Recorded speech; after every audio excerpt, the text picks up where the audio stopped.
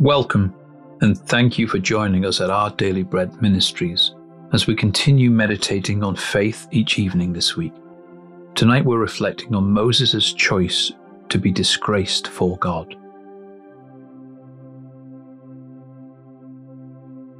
As we begin this reflective time, try to get as comfortable as possible.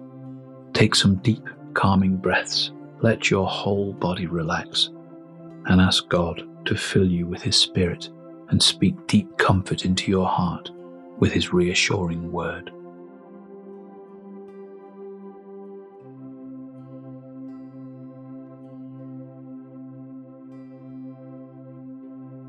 Heavenly Father, when all I can see around me is a world that has forgotten you, open my eyes of faith. When all I can hear is people talking about this life, give me ears to hear the truth of your eternal kingdom. I want to live by faith, but I know I so easily get distracted and overwhelmed. My faith feels so weak sometimes, but I know Jesus is strong, the one in whom I place my faith. Strengthen me tonight, relieve my doubts, and help me to hold on to my hope in your Son.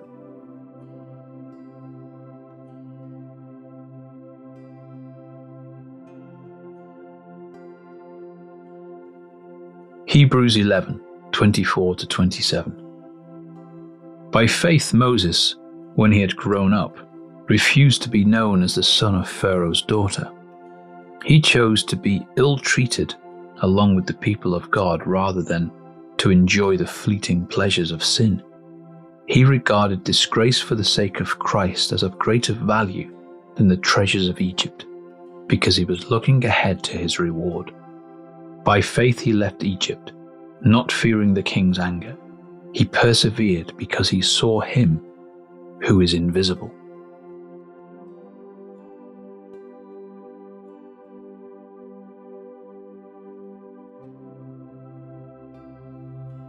Imagine growing up in a palace with riches, pleasures, food, and luxury filling every single day.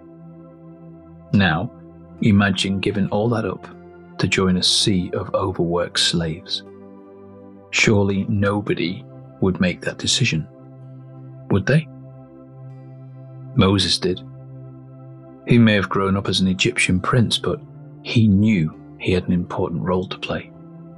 He was one of God's chosen people. Israel's deliverance from Egypt began with Moses' faith. His faith knew that it is better to be a slave on earth and a prince in heaven instead of a prince on earth who has no place in God's kingdom. Moses didn't always act wisely in how he took a stand with God's people, but he always saw through the temptation of temporary earthly pleasures. They could never compare with the eternal joy of being in Jesus' presence. Every day offers various temptations to set our hearts in the things of this world. Let this be a moment of setting your heart back on the Lord.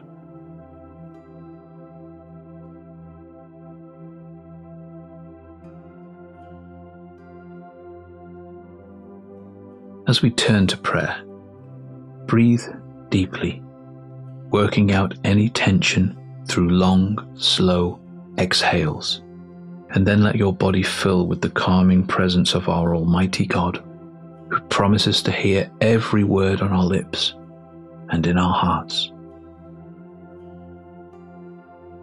Breathe in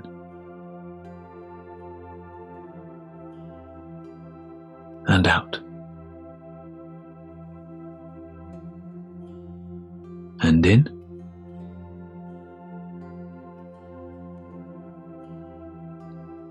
and out.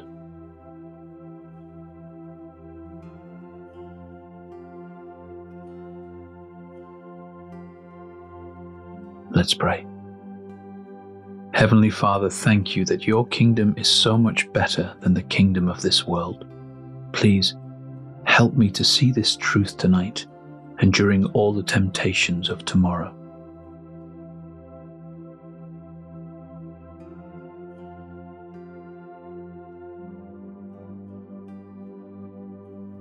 Father, forgive me for seeking the fleeting pleasures of sin.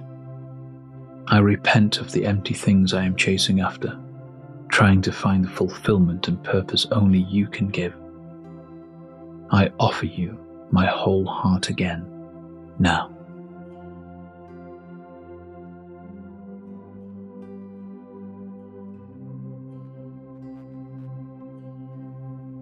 Philippians 3:20-21 says, "Our citizenship is in heaven, and we eagerly await a Saviour from there, the Lord Jesus Christ, who, by the power that enables him to bring everything under his control, will transform our lowly bodies so that they will be like his glorious body."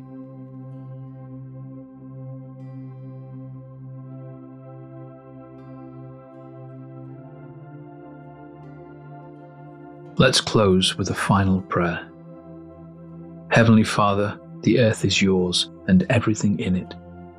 You reign, Lord, over all. Please help me to seek your kingdom, even when the world around me is tempting and distracting. In your power, increase my faith in you, the one who has made me a citizen of heaven. Amen.